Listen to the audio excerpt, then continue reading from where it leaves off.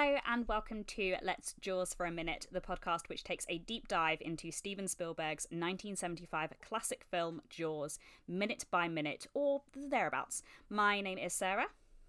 I'm MJ, and like Sarah said, this is our third episode, so we can go ahead and get right into it. We are 5 minutes into Jaws right now, and so this definitely constitutes the thereabouts section of it. So if you're following along at home, we are watching from 5 minutes and 8 seconds, so right when the night of Chrissy's death fades into the morning on Amity Island, until 7:17, which is right when Brody leaves to find Chrissy's body. So that's the timestamp if you're playing along at home. If you watch more than that, I get it. It's Jaws. How can you not?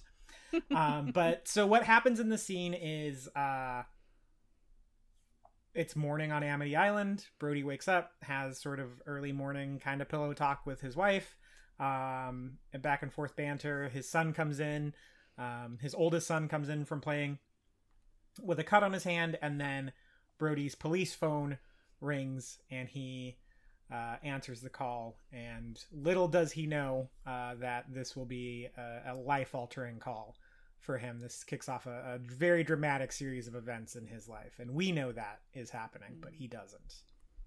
Yeah, this is something that I think this film does so well right from the start, is alternating between tension moments of lightness or comedic moments, and then doing the whole cycle again. And we've just spoken about one of the most dramatic moments, I think, in the whole film, which is the attack on Chrissy.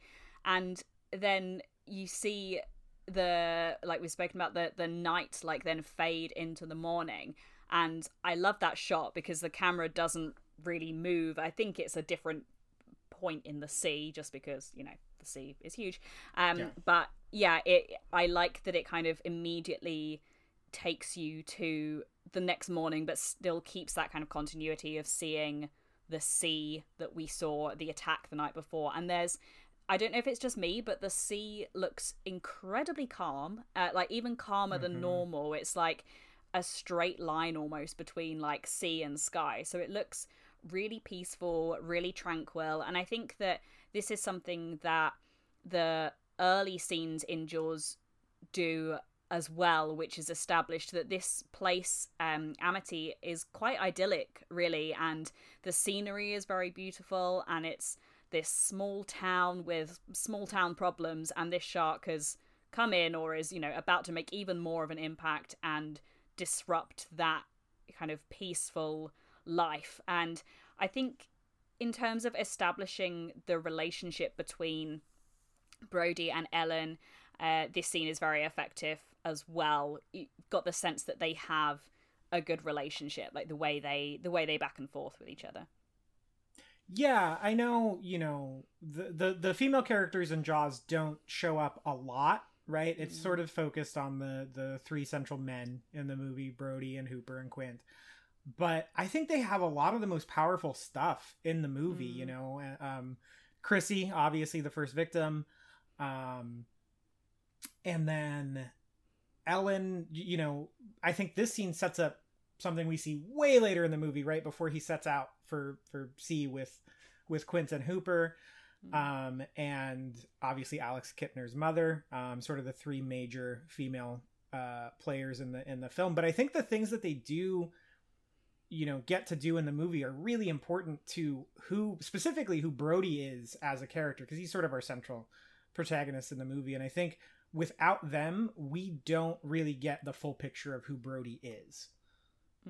Yeah, we find out from this scene, obviously, that he's a family man, and we learn quite a bit about how they came to be where they are now as well, and also what time of year it is. So this scene does a great job of establishing a lot of the key things that play into the film later, as you said. And we find out that they moved to the island in the fall, and it's now summer, because Brody says, I think the first line of the film almost is or from Brody at least, is how comes the sun didn't used to shine in here, or something like that. So clearly, they've just woken up. The morning sun is beating down and causing the room to be hot. And so, you know, I don't know how many months that would be, you know, less than a year anyway has passed since they, I guess, moved or bought the house, and now to where they are now. So we immediately get that sense of outsiders coming in, and that is an incredibly important theme and something that is especially mentioned a lot in, I think, the first half hour, 45 minutes or so of the film. It gets brought up a lot about this being an islander. We get it mentioned again in the scene that we'll look at next week. And I don't know if this doesn't really seem to be a thing in the UK, but is this, and I guess something that is more well known in the US, this sense of a real kinship to where you're from, or is it, you know, strictly like an islander thing? I don't know if you'll know the answer to that question, but it's very region dependent. I think in the New England area where the film takes place, very much so, just because those were the first colonies, so they have the most history of like into what modern America is. I'm out in California. We don't super duper have that a whole lot. Especially because there's in Southern California, you have a ton of transplants, right? People who move from other parts of the country to Southern California, Los Angeles, San Diego area. There's a lot of that in sort of old money, kind of Hamptons-y, New England, East Coast ways of thinking. And I also think it's important to note that Ellen is an islander. She is, you know, original. So she's bringing the outsider in herself. Yeah, that's a good point, actually. Because is it established that Brody is from New York, or that's where they were living originally? Yep. Okay. Yeah. So he has that. Yeah, he has that line about the kids are playing in the yard, and she says, and you know, here you say in Amity you say yard. The kids are playing in the yard, not far from the car. And one thing I noticed watching this is that before Brody says his line about how come the sun didn't used to shine in here, you can hear the radio of their alarm clock going. Yes. Yeah. And the announcer on the radio says something about like practice for the boating season has happened in the yard. And so you hear that word before it even comes. You hear that word in the background just before, with that accent in it, just before they have this interaction about the how he says it and how it makes him not fit in. So it's very subtle. I've never noticed that in this movie before. That's what happens. And so it was really interesting to me because I was like, oh, that sets the tone right there that he is the outsider. Yeah, see, this is the benefit of watching with good headphones, because you really you really pick up on these small bits of dialogue. Like, I'm not sure I've ever noticed that radio announcement before, and I always watch films with subtitles, so I think I've seen it come up, but I've not really paid much attention to what they're saying, because, you know, when you're not specifically looking out for these things, I don't think you necessarily pick up on it. But yeah, that's an interesting observation that is a word or a line that they say on the radio, and then it kind of is, you know, immediately comes up in conversation again with Brody obviously trying to, you know, he mimics the accent a little bit, but I think also he's just desperately trying to feel like make this more of his home. I suppose obviously, yeah, Ellen is I don't know whether she is specifically from here, but she is an islander, like you say. So yeah, so Brody is obviously trying to make a home for himself and his family where they are, and the idea of him being an outsider, I think, is one of the most important things in the film in terms of how other characters act towards him. So there is this general distrust, I think, that he knows what he's talking about. Obviously, we see him later come up against a lot of brick walls, one very specific brick wall in Larry Vaughn. But also just how the other townspeople react towards him as well. And I will get to it a bit later, but the scene when they're on the beach and Ellen is talking to a couple And I think they say to her, like, you know, if you weren't born here, you'll never be an islander. So Yeah.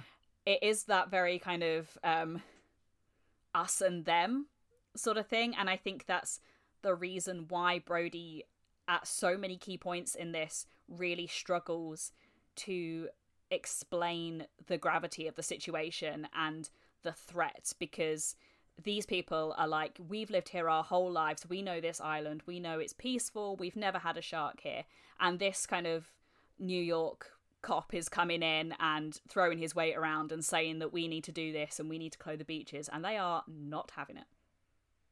Yeah, and I think that goes a long way. Like, he's such a good audience surrogate too, because we know exactly what Brody knows. Basically, we know even deeper than what Brody knows. We've seen this shark in action. We know how much of a threat this thing is if it's allowed to run rampant across Amity during the holiday, and so it makes you really connect with him and feel kind of what he's feeling, trying to convince these people, and you know, you feel his frustration. Also, Roy Scheider is just the coolest, just the best type of, you know, archetypal film everyman trying to do the right thing type of character, and the way he exudes that. This is, I mean, I talk about this all the time with 70s movies in general. I love 70s movies and the kind of aesthetic of them, because like they just kind of look like people, you know, like there weren't a lot of, you know, like Dwayne Johnsons or even like Tom Cruise's really dominating the box office. I mean, you had guys like Billy Crystal and Gene Hackman and, you know, Roy Scheider headlining movies, and they just look like any person you would see on the street. Yeah, I think that there is that, that sense of it not being he's not the kind of classically handsome leading man. He just plays he plays that everyman very well, and it's important for the audience to immediately feel like they can relate to this character. And I think it's something that this scene establishes really well, is, you know, that he seems like a nice guy. So we are instantly on his side, and also we get this sort of feeling of, you know, not that he doesn't belong here, but that he's new to all this. So we feel for him, and, you know, like we said, that's before he even really finds out about the shark or what's going to happen. This is very much the calm before the calm before the storm, because when he wakes up and is talking to Ellen, he is blissfully unaware that anything untoward is happening, and so we like him immediately. And I think the back and forth between him and Ellen as well just makes them very likable characters. And there's moral grey area, I think, to lots of other characters that we meet later on, particularly thinking of Quint, where he is both incredibly likable but also kind of a jerk.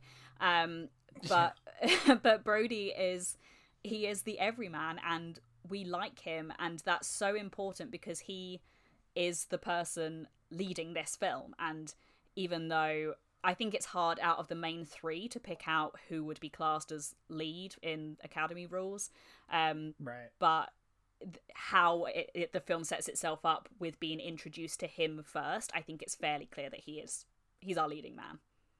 Yeah, definitely. And I like that whole scene, because you get a really good sense of who he is as a person. He's kind of funny with his family, you know, he's just kind of a chill, you know, trying to, and so you also get the information of New York, and everyone knows New York in the 70s, rampant with crime. So you get the sense of immediately already that he came to Amity basically to retire, and still just like have something to do. And he does that because it's very obvious he's concerned with the safety of others, because you see his son come in with the cut on his hand, and his immediate thing isn't, hey, are you okay? It's, hey, you were playing on that damn swing set again. Like, I told you that was dangerous. And it's not, but it's not coming from a sense of being mad at him necessarily. It's just like, I want you to be safe. You are my child. Yeah, it's such a dad as well. He's like, I told you not to play on those swing sets. I haven't fixed them yet, or I haven't. It's like, oh, we know what kind of guy he is. Yeah, exactly. And I love that scene because it kind of is like, there's blood in the water now, you know? It kind of mirrors, it kind of symbolizes Chrissy, right? Of one of the first things we see from another kind of innocent character in this whole ordeal is blood. Yeah. And it kind of signifies like, hey, this is a significant element for the rest of the film. And the kills get bloodier and bloodier as the movie goes on. Like, the more the shark is allowed to kill, the more blood we see. Yeah, this is the first time that we see blood, and it is just a little cut on his hand, but I mean, it's not a paper cut. It's like a fairly, the blood is kind of like dripping down his hand. It's a fairly, sizable cut. But yeah, you're right. This is the first hint that there are perhaps bloodier things to come, and it's great foreshadowing as well. And I think another thing that this moment does really well. So Ellen is at this point kind of fussing over Michael in the background and running his hand underwater and patching him up. And whilst that is happening, Brody takes a call. Side note, I love the bit where he picks up the wrong phone. So he clearly so good. He has his they have their personal phone or their family phone and then the police phone, and he picks up one and and it isn't the right one, and he just does this great subtle double take that makes me laugh every time.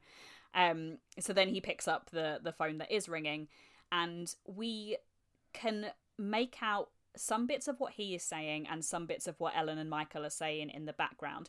And I watched this scene 3 or 4 times in preparation for this, with my good headphones on and the subtitles as well, and there are still moments of each conversation that you can't hear or that aren't subtitled, and that is very deliberate, because something that comes up frequently, particularly in the beginning, is the distractions trying to mask the real problem or the real threat. So we see this in the next couple of scenes where it seems every single person in the town has got a problem that is more important than Brody trying to figure out who killed this girl, what, is it a shark, and figure out all of that stuff, because you have someone who is complaining about the kids karate chopping their fence. The fence, yeah. Someone who wants parking space outside of their house or something. All of these kind of small town problems, and you just see Brody get increasingly more frustrated with that, which is, funny to us as the audience, because we know we have, I say seen, but, we're aware of the threat because we've seen what's happened to Chrissy. But yeah, just that phone call background conversation thing with Ellen and Michael is just very subtly bringing in that theme of something is happening, something important. The call he is taking is obviously important. He talks about some, do they just wash up on the beach, or he says something like that. And in the background, we're also sort of hearing Ellen be, fussing over Michael and sorting him out. Yeah, I like how that is brought in, and how obviously we then see that play out over the next few scenes as well. Yeah. Also, hey, A24 stands, the Safdie brothers weren't the first people to do that overlapping dialogue thing. So take your uncut gems and pay respects. Yeah, Jaws did it first. Yeah, and it does bring it does bring back out that same kind of stressful response, at least in me, that a lot of people had to Uncut Gems, where it was a lot of talking, and you're trying to you're like, well, I know what happened, let me find out what happened, and let me find out that Brody's finding out now, please. And so it's this little bit of tension that comes in to just frustrate us enough, right? Brody doesn't know that to Brody this is Saturday morning or whatever. And so he is kind of, thrown by the fact that there's a body, but he's also a New York cop, so he's used to dealing with that. It's just kind of catching him off guard that this is happening in Amity. But for us, it's like, no, this is so important to you, especially now that we've seen the movie, you know, dozens of times over the years it's been out. But it does bring in that sort of stress response for me in that overlapping dialogue of like, I want to know what he's saying, but I also want to know what they're talking about. Is it important?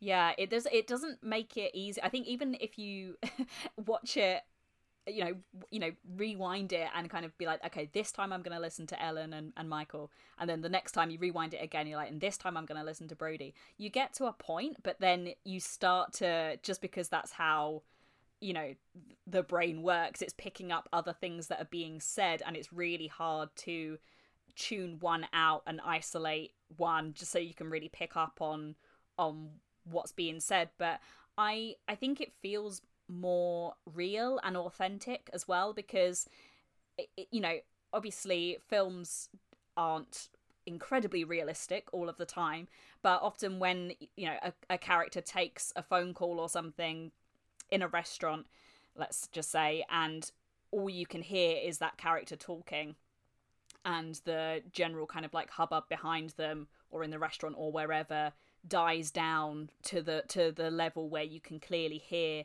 the conversation. Now, that's not what happens in real life, and that isn't what happens in this scene. You know, Brody is taken an important call, but it doesn't, the levels don't drown out what is happening in the background, because that is just everyday life. He probably has to deal with this this sort of thing all the time, that, you know, work interrupting his, you know, nice relaxed Saturday morning or whatever it is, and you're not gonna be sort of like, shut up, I'm trying to take this call, because obviously Michael is hurt. So, you know, their parents, they want to make sure their son is all right as well. And I just think it paints a very authentic picture of what an average day looks like for this family. Yeah. And then as the scene kind of winds down here and he gets ready to go to work, and Michael's taken care of, Brody goes out the door, and I think we get another great bit of foreshadowing here, because Ellen, we see the swing set that just hurt Michael, and their other son is still playing on it, and then Ellen goes and joins him on this rickety ass swing set that looks like the most dangerous thing possible. It almost looks like that swing set was just on set, and they were like, we're gonna use that. And it's just them ignoring him after he just said, hey, I told you not to play on it until I fix it. And we see even Ellen ignoring that, you know, not command. He's not, you know, ruling over his household with an iron fist, but just ignoring like, hey, this is a safety issue, which we see at large over basically the first half of the movie. That is so funny. And I've never thought about that before, but that is a really great observation, actually. Yeah, just it's what a sign of things to come, which is Brody basically being like, don't do that thing, this is dangerous, stay out of the water, and everyone just ignoring him anyway. I don't know how deliberate that was, but I think that's very clever. Part of me in doing this podcast, I was like, oh, I'm not going to notice anything new, it will just be me kind of repeating the same old stuff or stuff that I've said already or thought of already. But we're 3 episodes in, and I think on every single episode, one of us or our guest has said something that we've been like, yeah, never noticed that before.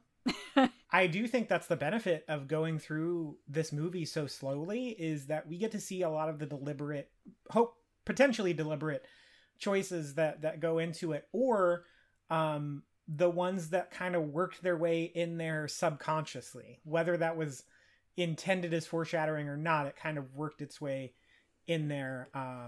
You know, there's a popular, I'm stalling because I'm Googling.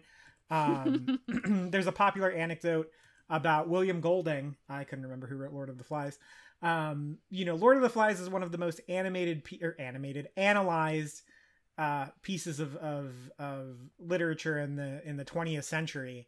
And people have found all these allegorical meanings of the glasses and the conch shell and all this, but William Golding said in interviews, like, I never intended most of the symbolism that's come through in this analysis.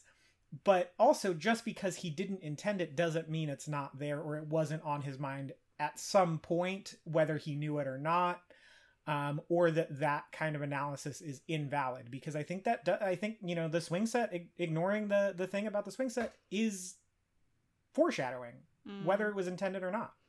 Yeah, I think that's one of the interesting things about foreshadowing, is it just something that you pick up on later, particularly when you look at a film so in depth, or when something happens and you then go back to a point prior to that, you go, oh, that was clearly foreshadowing that.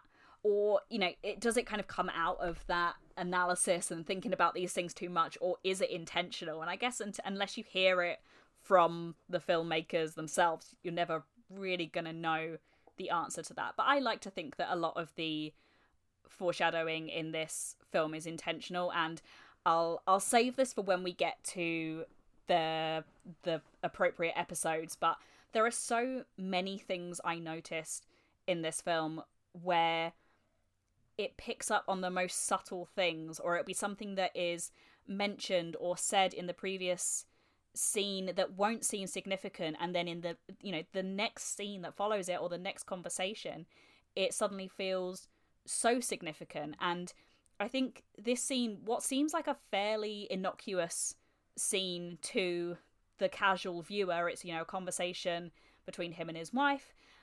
He takes a call and he goes off to work. You describe it like that and it sounds like nothing of importance happens in this scene at all, but yet we get their relationship established. We find out what time of year it is.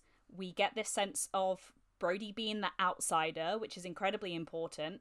And we get the foreshadowing of blood with Michael. We get the foreshadowing of distractions and things happening in the background trying to mask the real threat. And then we get this, with the swings, with them ignoring the instructions that Brody is telling them, trying to keep them safe. And that is, I wasn't keeping track of how many things that was, but that is a lot of things for just one, 2.5, 3 minute scene. Yeah, I told you off or before we started recording that my wife wanted to watch this scene with me just because she's been working on a theme song for us, so I think she's had Jaws on the mind, and two, she just has been interested in this because it's taken up a fair chunk of my Saturday at this point, and she wanted to watch this scene with me. I don't even think she knew which scene it was, but after it ended, she said, wow, that a lot of stuff happens in that scene. And I had never really realized how much. And I think that's one of the best things about Jaws is it's very efficient with its runtime. I think, it feels like it's a 2.5 hour movie and it's only 2 hours and 4 minutes. And it's just super cool to see and really dwell and think about all that happens in any given scene in this movie, because you even as it really winds down, Ellen says to Martin, I'm gonna botch the quote, which is stupid because I just watched it, but she tells him to be safe, and that he says something about like he doesn't need to worry about that in this town or whatever. Like he's still being kind of nonchalant about it until he sees what happened to Chrissy, or what's left of Chrissy, I should say. Yeah. Because he is a New York cop, so yeah, it's weird there's a dead body, but it's not unusual with the line of work he's chosen to be in and where he's come from. That's he was probably dealing with that every day, even if he wasn't at work. Yeah, it does feel like he is at that point in his life where he wants to settle somewhere where the pace of life is a bit quieter, a bit more relaxed, and we don't really find out the circumstances of what brought him to Amity, but yeah, like you said, it might be that he's sort of heading for retirement, or he just wants, a slightly quieter life. And it made me think of the film Hot Fuzz, where he is the main policeman, and that is kind of demoted to go and work in this small town, having been, the best policeman in London. And then he's sent to this kind of quiet, sleepy village, and, the things he has to deal with is people like loitering and, small, like insignificant crimes, like underage kids drinking in a pub. and things that aren't, you know, threatening at all, particularly given what he's dealt with and been stabbed and goodness knows what else.